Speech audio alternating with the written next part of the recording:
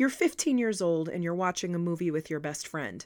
There's a sex scene where something kind of bad is happening between two of the characters, but you find it interesting. Really interesting. In fact, you vow to watch it a few more times to figure out just what's so interesting. This is Real Sex. Ooh, that sugar sweet, you got what I need. Sipping on the potion, all that good emotion. This is Real Sex with Dr. Noel. I'm Dr. Noel Pomeroy, a clinical sexologist and licensed mental health counselor. I'm going to be talking to guests about sex scenes from movies and TV that they find the most memorable. Maybe it's because it caused them to have a personal epiphany, or it could be something they watched over and over and over and over and over for personal research purposes. Or it could be the first time they ever learned or saw a single thing about sex. Let's find out. In 1983, she was the founder of the now defunct Cat Club with yours truly. Cats Are Terrific is what CAT stood for, by the way. There was infighting and our club had to break up. Now, all I can say is she's a wonderful woman, my oldest and best friend in the world, Rebecca Stoicheski. Welcome. Thank you. Thank you so much for that introduction, and that my legacy will be the Cat Club. I was trying to think of all the strange things we did as children, and that one was the one that kind of seemed the most hilarious and sad, but joyous because we loved it. Yes, we did. We had buttons. Yes, we did. So you and I have known each other since our moms knew each other when they were pregnant with us. Yes. So in utero is, I think, when we first met. So before we get started on the movies that you brought to us today, I'm going to read some of our social media comments. I'm so excited that people are starting to respond on social media and email. This one comes from Katie Complains. She responded at Real Sex Pod on Twitter. She says, I recommend A Real Mixed Bag, A Castle for Christmas, it's on Netflix right now. It's Brooke Shields and Carrie Elwes. And she says, because just like we need to encourage more terrible holiday movies starring people of color, we also need to encourage these terrible movies starring people over the age of 50. I don't know if there's any sex scenes in this one because it's a Netflix made for TV movie, but thank you for the recommendation, Katie. And she says Sex Lives of College Girls because it's great, obviously. Now, Sex Lives of College Girls is a series airing on HBO right now. I think it has somewhere between 6 and 9 episodes that have been released. And it is very sex positive. Rebecca, have you seen it yet? I have not. It's cute. It's produced and run by Mindy Kaling. Oh, love her. And it's about 4 college roommates at a fictional college in the Northeast.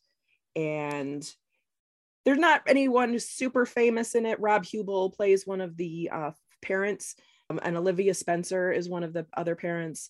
But I love Timothy Chalamet, and his sister is one of the main characters, Pauline. A lot of women in charge of their own sexual escapades, liking sex, seeking it out. It's pretty awesome. Great. Highly recommend. You know, it's funny when I've talked to guys about this show and talking about sex scenes, almost all of them bring up the same movie, but for a different reason. And it's the movie that you brought to us, 1982's Fast Times at Ridgemont High. Let me guess the scene that they mention. Could it be Phoebe Cates, who plays Linda as she walks out of the pool? Yeah. Is that the that would be the scene? Well, that is a memorable scene. Yes, she is stunning. Yes. In it. It's also a funny scene too, because it's from Judge Reinhold's perspective, Brad, the older brother of Linda's friend. And so, yeah, she comes out at this, and it's a fantasy shot. I believe she does take off her top. Yeah, it's a front clasp bikini, and she takes it off. And then you find out it's all from his fantasy perspective. She's just getting out of the pool. And then she walks in on him masturbating to her. That's right. I know she doesn't even knock. She just walks into her friend's closed bathroom. I just thought that was kind of, but what was the part of Fast Times that you wanted to talk about? Yes, not that. Although it is a good scene, and the whole movie is great. Little step back, 1982. I was 6 years old, so I did not see this in the theater. Thank goodness. Okay. My mom did take me to see some questionable movies, but as long as there was violence in it, completely fine. It was the sexual content that she was worried about. Yes. And yeah, in 1982, I was seeing Tron and E.T. Very, very safe movies. And so I didn't see Fast Times at Ridgemont High until it was played incessantly on Channel 50 in the Detroit area. Yeah. Saturday is that morning back cartoon. Channel 50? Is that back when the top dial had to be on U and the bottom dial had to be on 50? I think so. Yeah, you had to make sure that, yeah. The screenplay is by Cameron Crowe, and it was based on a book that he wrote. He was 22 years old and he went undercover at a high school.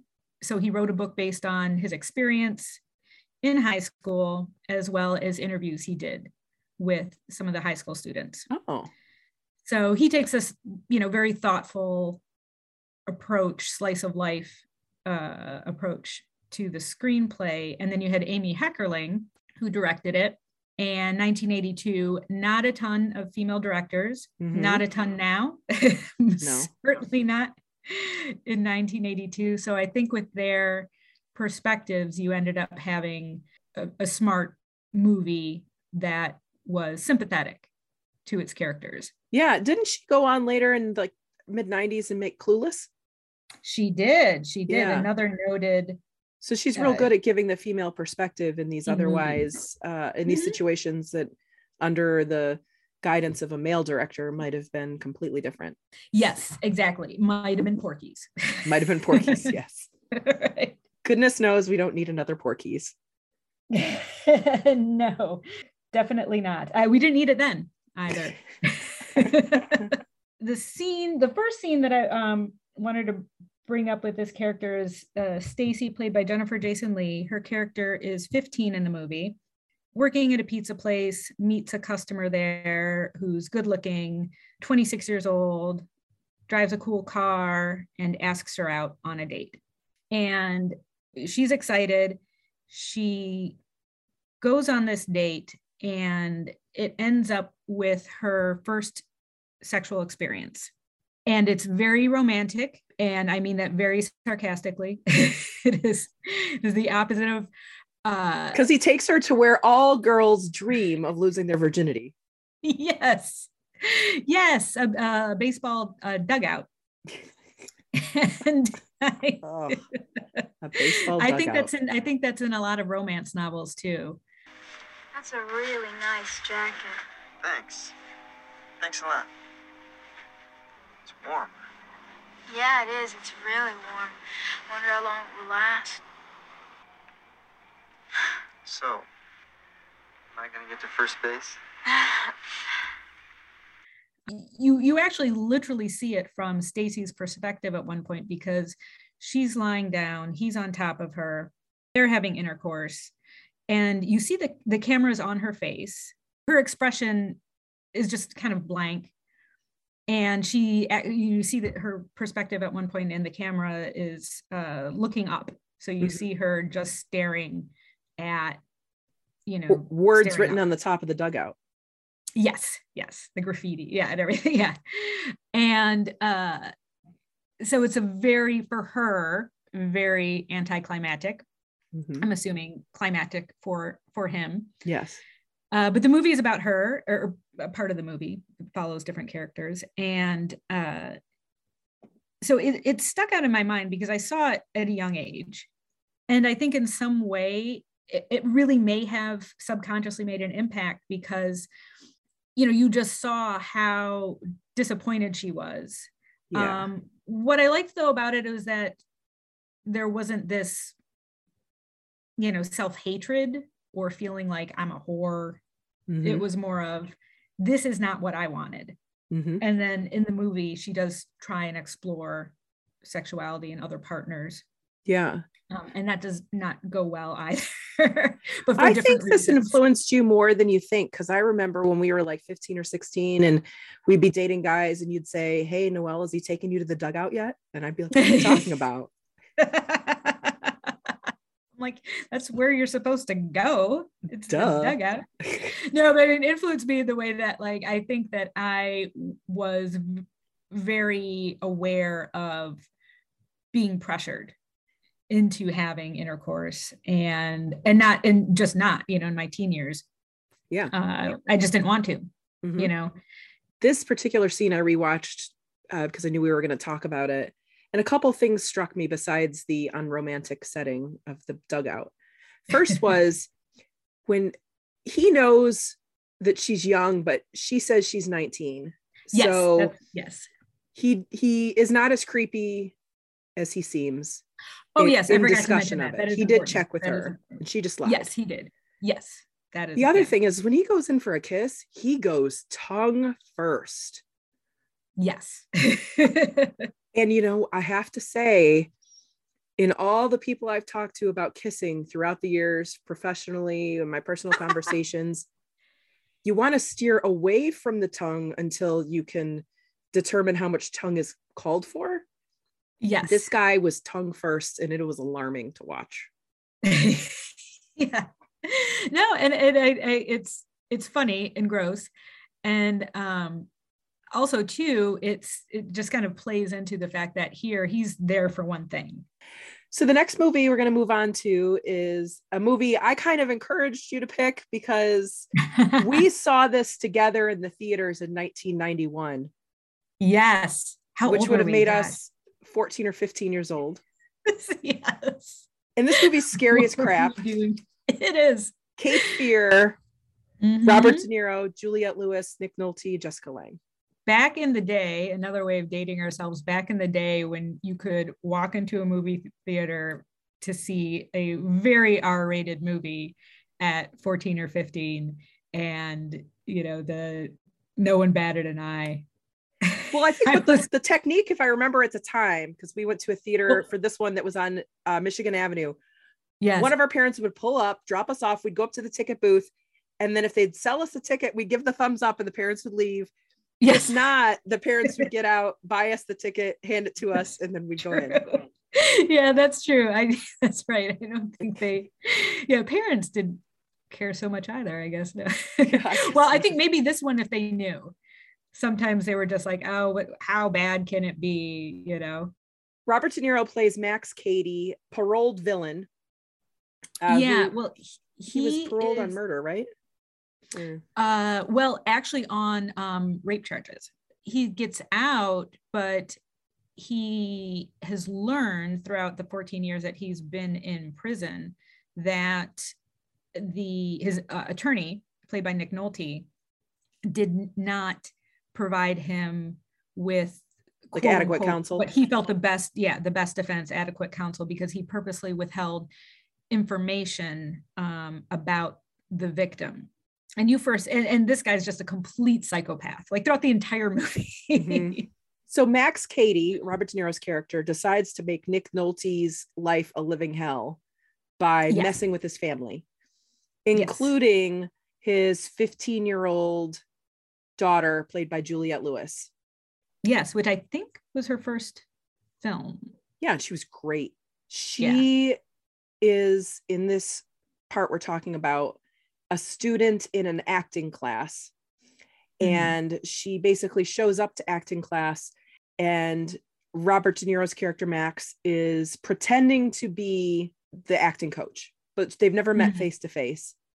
And he shows a tremendous interest in her, which apparently is exactly what she wanted and was craving as a 15-year-old girl. Her family life is rough. You know, her parents are volatile, I'd say. Yes, very volatile. Yeah, volatile. Nick Nolte's character is having an affair. And she's a prime candidate for grooming because of her vulnerability. Yes, this is very much grooming. So now that said, when I saw this, I was around that same age, 15, the character's 15, 16, high school. So, as an adult seeing this scene, it's very different, but as, someone around that age, like when she goes up to him and he puts his hand on her face, and then she sucks on his thumb. Yes. Again, as a 45-year-old woman, if I saw this, I would be like, this is horrible. Oh no, run. You are in danger. No, don't do it. At the time, obviously I knew that, this was going to end poorly as I'm watching this scene, but I gotta admit, just a surge of electricity went through my body. I thought, oh my, what is this? Like, I was really responding to that power dynamic. Again, in a very safe way. This wasn't actually happening to me. I knew this was a movie. Yes. So I think that's something important for people to understand, and maybe why to explain, like, why I didn't feel guilt or why I don't feel weird about it, is that this was as kind of a safe way to explore these feelings, by watching this scene for research. Yes. Afterwards. Well, and so if you haven't seen the movie, the only thing that really happens is he sticks his finger in her mouth, she sucks on it for a while, and then they kiss, which is enough to churn your stomach. Because you know the whole time that he is this evil Max Cady and that she's falling for this dynamic. But the power dynamic is so off in this, and there's so much grooming going on, even though it's brief, because he knows that she's got this messed up life. She's seeking certain things. Yes. Then she even starts to talk a little bit like a baby. It's not real obvious, but she does kind of speak in a very childlike way while she's talking to him, like almost like in a pretend shy, coy. Yeah. And it is very, I mean, the dynamic can be hot, but the fact that in the movie, this character is so vulnerable in that moment, because he could have snapped her neck.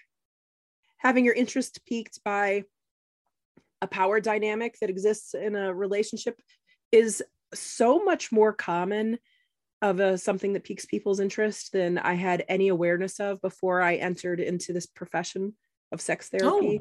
Do tell. I would say that there are people who like to have a power dynamic in their sexual situations because it adds something to the occasional sexual encounter. And then there are people who have to have it present in order to enjoy their sexual encounters. Does this also include like the relationships, or so it would be sexual encounters within a relationship where they want? Yeah, so it actually depends. So you have people who want to be submissive are 10 times more common than people who want to be dominant. So interesting. We'll say for the sake that someone wants to be submissive in their relationship. There's people who want to be submissive only during sex. There's only people who want to be submissive during sex on occasion. And then there's people who want to be submissive in their relationship, even outside of sex. So people who want it all of the time are a little less common than people who just want it in occasional sexual situations. And it's and for those people who want it all the time, they have to find the right partner or partners that are going to give that to them, because it takes a lot of work to always be dominant. Yes. Yeah. Which is probably why you have fewer dominant people.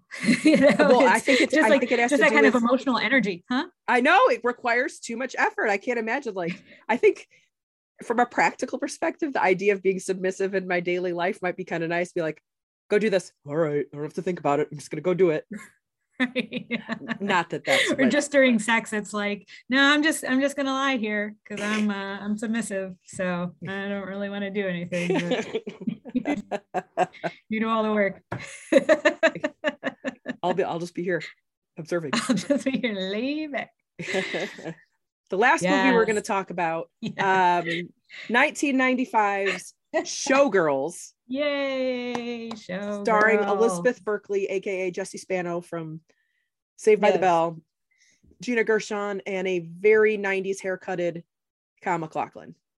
Yes, Showgirls. I remember when the movie came out, because there was this big deal. It was going to be an NC-17 movie, and lots How of sex. horny of a society are we, by the way, that everyone was so excited because finally we were getting an NC-17 movie. Right, a mainstream NC-17 movie. Oh my gosh. And well, you know, I mean, people were offended, people were interested, intrigued. It was just everything. Then the movie came out, and everyone pretty much had the same reaction: was this is garbage. Like, there's no need to get upset about this movie. No one's going to go see it. And so it The was acting a is failure. horrific. Yes, if you are going in expecting a certain kind of movie. You have to watch it through the right lens. Yes, exactly. If you were watching it as like a, you know, just for pure camp, you're like, this is genius. So the specific scene we want to talk about is Yes. Nomi, played by Mhm. Elizabeth Berkley, and Kyle MacLachlan in the tackiest swimming pool I've ever seen. Can you describe this sex scene for us, Rebecca? So he and Nomi are in this pool and end up in what is supposed to be a very intense sexual situation. Mm-hmm. And yet it basically ends up with her, on one hand, you could say acting her heart out. On the other hand, That's one way to put it. on the other hand, end up flopping around like a fish trying to breathe. Out Oh of my water, goodness. trying to breathe. Oh, so the scene's like 3 minutes long. The two characters are kind of approaching each other for like 2.5 minutes of it. It seems like Yes. completely naked. That's the foreplay that's building it up. Oh my goodness. And at one point it looks like she's going underwater to give him a blowjob, which I was thinking, like, does she have gills? Because I'm really trying to figure out how this is happening. Right. How is she going to That's breathe? when she comes out of water and starts flopping around. Oh my goodness. So he's kind of either sitting or stooping, and she puts her legs around him. And apparently there is insertion, which we'll get to in a minute when it comes to pools. And she's kind of bobbing up and down. And then imagine someone doing the shimmy with their shoulders, Right. but then they like completely lose control and their whole body starts to shimmy. And if you had like CGI'd instead of Kyle MacLachlan, like a shark eating her, that's how out of control she looked like she was. Like Yes. an alligator was trying to pull her underwater. Right. Yes. It's like that video of that guy who, instead of a chocolate fountain, he puts cheese in the fountain, and then it starts, you know, whipping around out of his control. That was like it. Yeah. You know, so I don't know if her performance is the scariest thing I've ever seen, or if she just tapped into something I've never been privy to. Yes, maybe, and maybe that was it. Yeah, or maybe Kyle MacLachlan's penis was just that amazing. Apparently, I don't know. So I want to talk about pool sex, because I think when two people are relaxed and they're together and they're next to each other in a hot tub or the bathtub or a hopefully not too public pool, and you're getting close and you think, oh, it would be really great to have sex in here. The problem with that, it becomes the slipperiest, wettest structure on the planet, water. Yes. Is actually exactly the opposite of what you need when you want to have intercourse.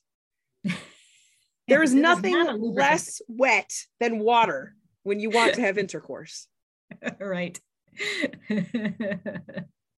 Pool sex is much more challenging than I think people who have not tried it are prepared for. So yeah, probably again, movies and TV are probably to blame for that because, well, I mean, it's a situation where, you know, there are two people in, you know, little clothing. So already mostly naked. Already mostly naked, so might as well. If you were swimming in a pool of lubricant, hey, go for it. You probably be just fine. And you know what? You're probably going to be getting that stuff out of your hair for 3 weeks. So good luck. But right. Well, it has been my absolute pleasure to have you on the show. Thank you so much for coming. Well, thank you for inviting me. Follow us on social media. We're on Twitter, Instagram, and Facebook at Real Sex Pod, REELSEX Pod. And if you want to email us because you have something that you want us to watch or you want to share something with us, it's REELSexPod@gmail.com. Rebecca, thanks for coming. Oh, thank you. This has been another episode of Real Sex with Dr. Noel. Feel free to turn up the lights or not.